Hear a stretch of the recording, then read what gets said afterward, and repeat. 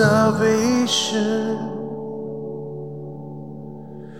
Darkness reigns no more, for Jesus is greater. He is greater. Angels, let your song begin. Here comes heaven, all creation worship Him. Here comes heaven, here comes heaven.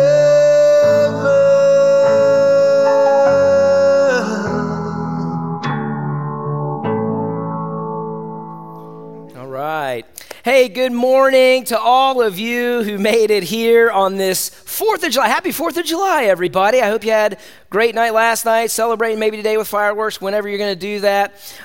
Just all of you who made it here, so glad that you're here. And I always want to take a second to recognize anybody who's watching online, all of you who are out there watching lives. Thanks for joining us, and I just hope this brings some encouragement to you. And I just got reminded of just the reach that we have. It's kind of crazy. This past week, I got an email from somebody from Michigan who just wanted to say thanks for encouraging them in their day, and they're so thankful for this church. And I thought that's crazy how a little church in Taze Valley is reaching somebody. And I just thought that was really cool in Michigan. So April, thanks for doing that. Thanks for encouraging us. Hope you're watching right now. So cool that you're out there. Just neat that we can. I'm just glad we can reach whoever this is reaching, that God can encourage you and reach you wherever you are and grow you wherever you are. Well, we are in the middle of this series that we're calling Press Play. And what we're doing is we are looking over the summer at the songs we sing, and we're looking at the reason why we sing them and some of the meaning behind the song, okay? And so, man, I was planning this a while back, and as I was planning this, I knew this was going to hit on the 4th of July, and so I don't know what happened, but the things got a little out of control, and I thought, man, 4th of July, and I thought it was one of the greatest holidays that we have, like, you know, that we get to celebrate and do fireworks, and it just got me to thinking about other holidays. It got me thinking about other holidays that we love, and so I just, for some reason, started thinking about Christmas, and when I was planning this, I'm like, why not do Christmas in July? Why not do that? Why not do Christmas in July? I thought it would be kind of fun, you know. Let's do it. Yeah, there we go. Ah, lovely. Yeah. Whew. Brr. Whoa. Yeah. I don't know how this didn't get shut down, everybody. I have no idea. We have so many checks and balances in this church. I don't know how I got through all of this, that we're still doing this right now. We had so many opportunities for people to go, no, that's not a good idea, Andy. And like, when I went through every single one, I exhausted them all, and they're like, no, it's a great idea. And then there was one person left on this idea. He was my ringer. It was Benji, our worship director. And here's the thing, don't tell anybody. Benji, he loves Jesus, but he don't like some Christmas. He doesn't like it. So I thought, okay, man. So Benji, and he was like, man, I think it's a great idea. So he didn't shut it down. And here's what I found out why he didn't care, because he is scheduled off today. So thanks a lot, Benji. That's why, because he knew he didn't have to sing any of these songs. But you know what? I thought about this, and I think, man, this is going to be cool. I thought, why not? Why not talk about Christmas? Why not do a Christmas worship day? Because here's the thing. I love Christmas. I don't know about you. I love talking about Christmas in July. Why not, man? And here's the thing. I was not always there. I wasn't always like a big fan of Christmas.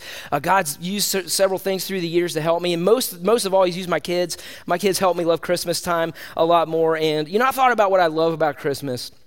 Anybody love gift giving? I love gift giving. I love doing that. And here's my thing. Like, I love being the best gift giver. Like, I pride myself in that. And I always want to make sure that Courtney does not one-up me in that department. It's just one of those things that I always want to do, and that I always want to get the right thing, get the great surprise thing, and I don't ever want to be beat in that. But there was this one year where I had nothing. Anybody been there? You're like, I got nothing. I don't know what to do. I couldn't think of anything. I was on QVC, everybody. You know what I mean? I was just like, I don't know what to do.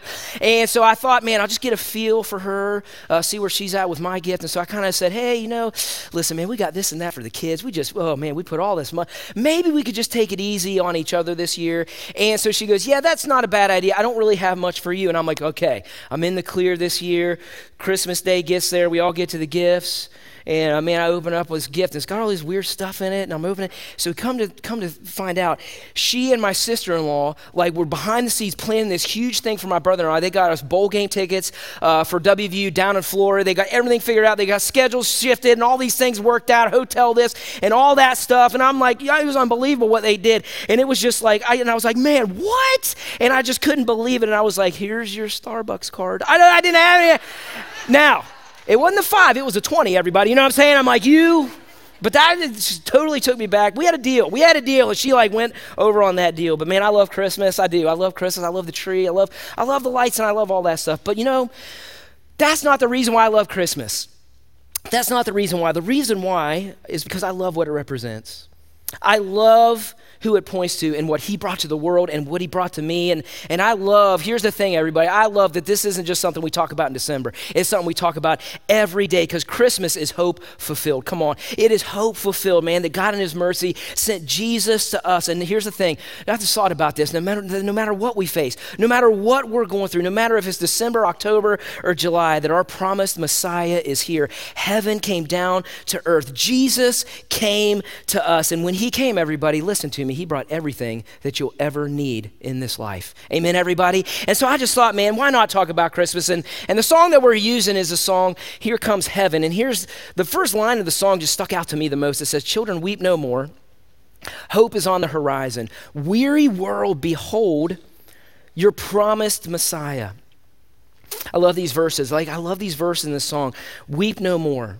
Hope is on its way. Weary world, behold. Anyone a little weary in their life? Well, I got some great news for you. Jesus is here.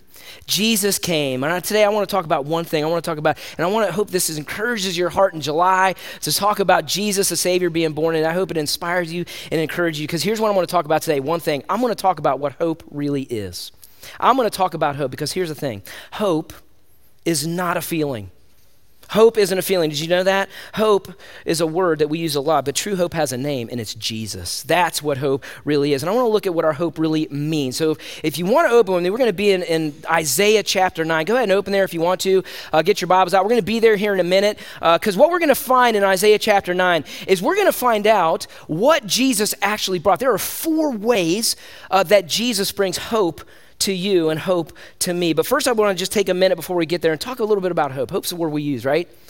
Hope's a word that we know. We use it a lot. There's a lot of ways that we use it. We hear it all the time. We say it all the time. Man, I hope that starts. I hope he stops. I hope she says yes. I hope he doesn't ask, right? We use it all the time. We use the word hope a lot. And if you look through the history of mankind, I thought about this with the word hope.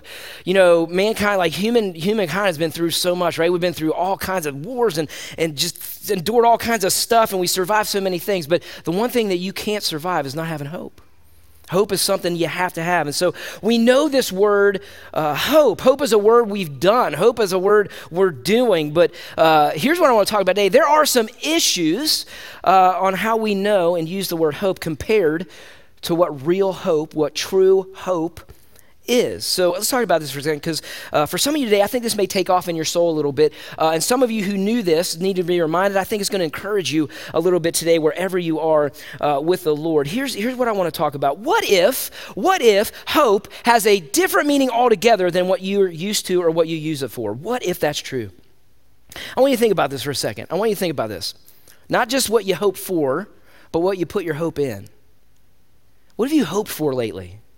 What are some things that you said the word hope with? Where do you place it? Because here's the thing, a lot of times when we use the word hope naturally, when we use the hope, it's actually based out, let's think about this, it's based out of uncertainty. When you use the word hope for the most part. You use things like, man, I hope they get to the beach safe. Or, man, I really hope I get that job. Or, hey, our only hope is if they fumble, Football's coming back, everybody, come on. It's like, I hope they fumble, right? And that's what we say. And we express hope in all those ways. But here's what's behind that hope every time. Uncertainty.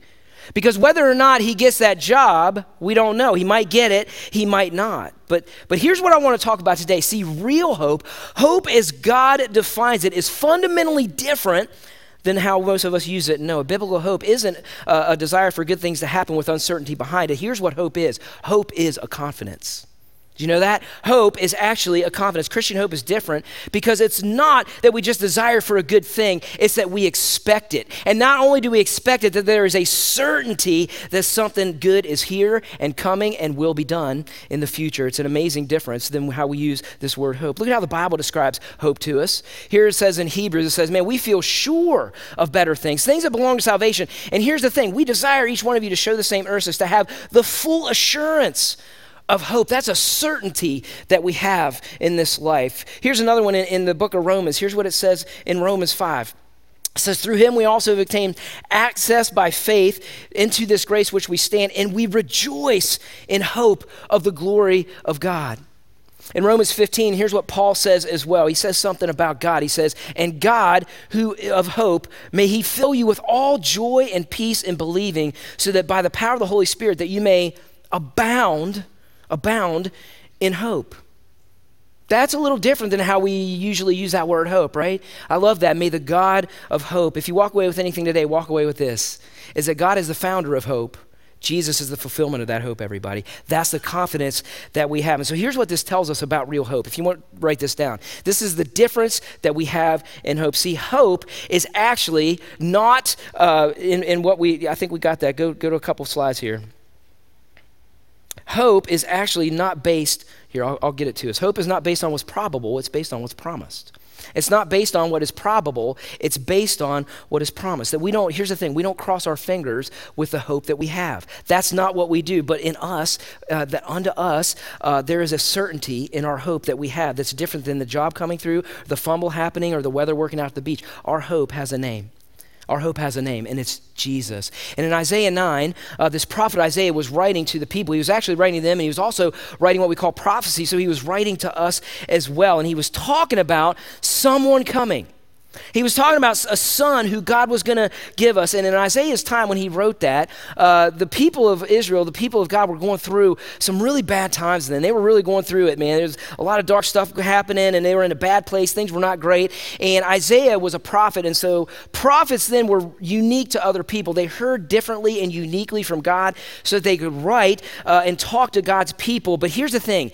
Even the people knew what Isaiah was writing about. Like, this was not unique to him. They were recognizing, man, they needed help, that this was not good. Things were spiraling down, and they just longed for something better. And so Isaiah kind of captures that for them in what he said here in verse 2 in Isaiah 9. Here's what he said. He said, the people who walked in darkness have seen a great light. Those who dwelt in a land of deep darkness, on them has light shone.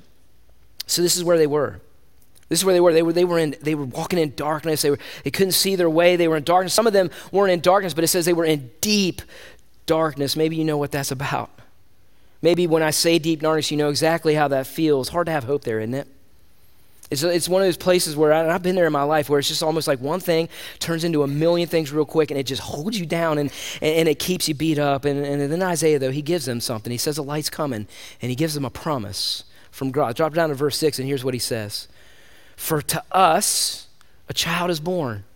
To us a son is given, and the government shall be on his shoulder, and his name shall be called Wonderful Counselor, Mighty God, Everlasting Father, Prince of Peace. This is what a prophecy given.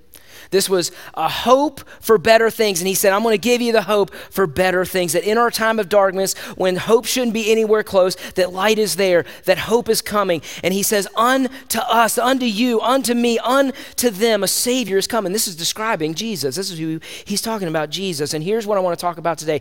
When Jesus came, when he came on this earth, and while we celebrate Christmas, he came with some names, everybody, and they were powerful to know. These are names that can change you. They can change stuff. I'm telling you right now, they can change stuff in your life. And so I want to look at how these four names of Jesus bring clarity to the hope that we have, the confidence that we have in Jesus. So we're just going to look at these and break these down. The first name that we see our hope has is that hope has a name, Wonderful Counselor. Love that name, Wonderful Counselor. The translation is actually more accurate to say that Jesus is a wonder of a counselor. You know, I think as we walk through life, and I've experienced this a whole lot, and I try to just hold myself away from it. But man, I think when we grow up, I don't know why, we just lose wonder, don't we? kind of lose wonder. I see it in my kids. I'm like, I don't have that wonder that they have. And I don't think we even mean to do that. I think we easily lose this sense of wonder, and we lose actually even the sense of like where we should put those wows and those woes. That's what I talked about in the first message of this series. And I don't think that we mean to do that. I just think as we progress through this life and we experience the things we experience, everybody, think about the things we've seen in our lifetime happening that were kind of wow things. Like think about it now. We don't really think about it. Like TV, special effects, and like FaceTiming on your phone. Like that's wild. Like, just think about holograms. Like holograms are a thing now, and I think as a result of that, I think we get kind of robbed from the truly miraculous, and our sense of wonder gets messed up a little bit. Because here's what I want to tell you. Just think about this. Everything that I just talked about right there can be humanly explained. Holograms and Zoom times and face and all that stuff. All of that it is an experience that we have as a result of living in the year 2021. That those can all be explained, but the real wonder is something beyond human explanation. And Isaiah says that's Jesus, that he is a wonder, that he is a wonder. And not only that, he's a wonder of a counselor. This answers the question, who can understand me and help me when I need it most? That's the confidence we have. Who can understand me and help me when I need it the most? He can answer the deepest needs of our life because his first name is that he is a wonderful counselor. He counsels you. Let me ask you this. Where do you need some wisdom in your life right now? Is there anything you need wisdom for? Maybe it's in a relationship. Maybe it's in your career that you're going through. Maybe it's financial. Maybe it's in parenting. Yes, Lord, amen. I need some help. Maybe it's just something where I don't know if you've ever gone through this, where it's like a clear yes at breakfast and then a no at lunch, and at dinner time you're like, oh, you ever go through something like that? I know I have, and it's something where you're like, I don't even know if somebody would understand what I'm going through. I don't even know how to bring this up to them. I don't know, and I'm afraid to say, and all those things. And if anyone has an answer, listen to me. Here's what I want to tell you. He knows what you're going through and before anybody else knows. He knows what you're going through. He knows what's going on. He knows your need. And here's the thing. This is the thing about the wonderful counselor. Jesus is never confused with your issue. Never. Like there's never a time where you come to him and you say, here's what's going on. And he goes, ooh, what? That's a new one. Like that, Jesus never says that's a new one. Jesus goes, I don't know, no. Let me get with a few people and get back to you. How about tomorrow morning on your knees, right? Like he never does that. He always knows he's got your answer every time. The Bible says that in Jesus is hidden all the treasures of wisdom in the world. That's what Jesus has. And he's here to counsel you. And his counsel is wonderful, it's perfect, and it's available. Our hope has a name. Wonderful counselor. Isn't that a great name to be reminded of, everybody? Here's a second thing that our hope is. Our hope is also a mighty God. There is power in the name of Jesus. There is power that he has. The Bible says in Jesus is the power of God, that we see the power of God in him, that in him all things hold together and all things were made through him. When he was on earth, he displayed his power. He showed what that power can do. There was one day where this wild storm was going on, and it stopped by him just saying, be quiet. He told a dead man to get up, and he did. Like, it was amazing what happened with what he did on this earth. He made demons tremble. He defeated death. Death didn't even have power over him. That's the kind of power that we're dealing with. And here's what I want to tell you. I think we miss this. That power is still in effect today, the same as it was then. You know why? Because we know. Here's what it says about Jesus. It says that he's the same yesterday and today and forever. That same power exists today as well. Maybe that's, when you see Jesus, mighty God, that you see a power that you need in your life. That you realize he is in control of all things. If he could control the weather, if he could tell a dead man to get up, then maybe he's in control of all things. And he's the strength you need for anything you're going through. I wonder how many of you need some strength right now. Strength to get by, strength to get through, strength to endure, strength to hold on. Maybe that's you. And maybe, what I love about these names is, there are seasons in my life where some names I'm like, I need that name. Maybe you need to know the name Mighty God. That he has a power that's in you, that he can reveal some things in you, give you the strength to hold on. And in Jesus, you have a mighty God. There is something in you, and it's a source of power that can strengthen you beyond your own abilities. And it is a strength that the Bible says has this power, love, self-control, endurance, patience, and joy. Anyone need a little more of that? Amen, right? Everybody need a little bit more of that? There's a power within us that can do that. And here's what you need to understand. It's something that does not come from you, but it's contained in the name of Jesus, who is in you. Our hope has a name, Mighty God. Here's a third thing that our hope is, that he is our everlasting Father. Our everlasting Father. This answers the question of where do I belong? Where do I belong? I thought about this one a little bit this week. We all have families, right? We all have earthly families. And man, if we're lucky, we get to say we had a great family. Like some of us can say that. Some of us are lucky to have families that we have, but some of us are not so lucky, right? Some of us got a bad deal. Some of us would note our family experience as maybe a little bit more a feeling of abandonment or abuse or feeling forgotten or unimportant. And it leaves us asking the question as a result of that, like, where do I belong? Like, am I really loved? Does anybody really want me? And Jesus came to answer that for you. He came to answer that for all of us. Jesus' primary objective, don't miss this, was to rescue you and to show you the love of an everlasting Father, to show you what love is and what love really does. His purpose was to show you that kind of love, to bring you into the family that lasts forever, that will never abandon you, that will never forsake you, and will give you meaning and purpose. And he made no bones about it. He told us why he came. He told us in John 3, he said, listen, man, I want to tell you that for God so loved the world, that's you, that he gave his one and only son, that's me, that whoever believes in me is not going to perish, but will have everlasting life. That's why I came. I didn't come to condemn the world. I came to save the world and show you what love is and show you what it does. And so with Jesus, you have an everlasting Father. I love that name. It's an awesome name. I think about this word Father. I got a little confused on that because I'm like, well, wait a minute. Jesus is the Son, so why do they call him everlasting Father? I don't know if you ever read that and wonder, like, wait a minute, we have God the Father and Jesus the Son, but here's what this is actually getting to. This is what got to me thinking. I think this word Father actually points to how Jesus set us up as a church. I think that he set us up as a church and how he sets us up as a family and that he is the Father of this church family. And here's what I want to say, man. I love that I have people in my life that are my family, not by blood, but by how Jesus set up the church for us to be a family. I've been reminded of that recently. Just a couple weeks ago, I got a call from one of my closest friends. Closest friends. And he and his wife were just going through a dilemma. They called me. He's like, man, I just need to talk to you about this. Here's what's going on.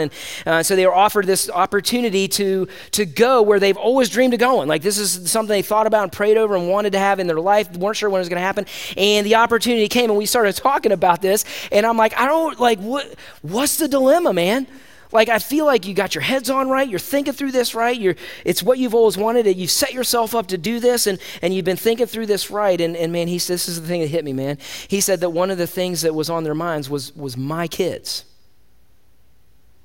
And it set me back because I'm like, man, like, that shouldn't be true because, like, we're not even blood. But here's the thing. It's just right in that moment, it got me back to 11 years ago. And it got me back when he said, because it's awesome, because 11 years ago, we should never have met. We should never have gotten together. Our paths should never have crossed until we started this home group in this little church called River Ridge. It was meeting in this elementary school, and we started this home group called Yanks, which meant young adults, no kids, okay? That's where we were, and we were in this group, and here's the thing, everybody, we've been in a group together nonstop for the last 11 years of our life. And I'm telling you, the bond that we had, it's more solid than blood.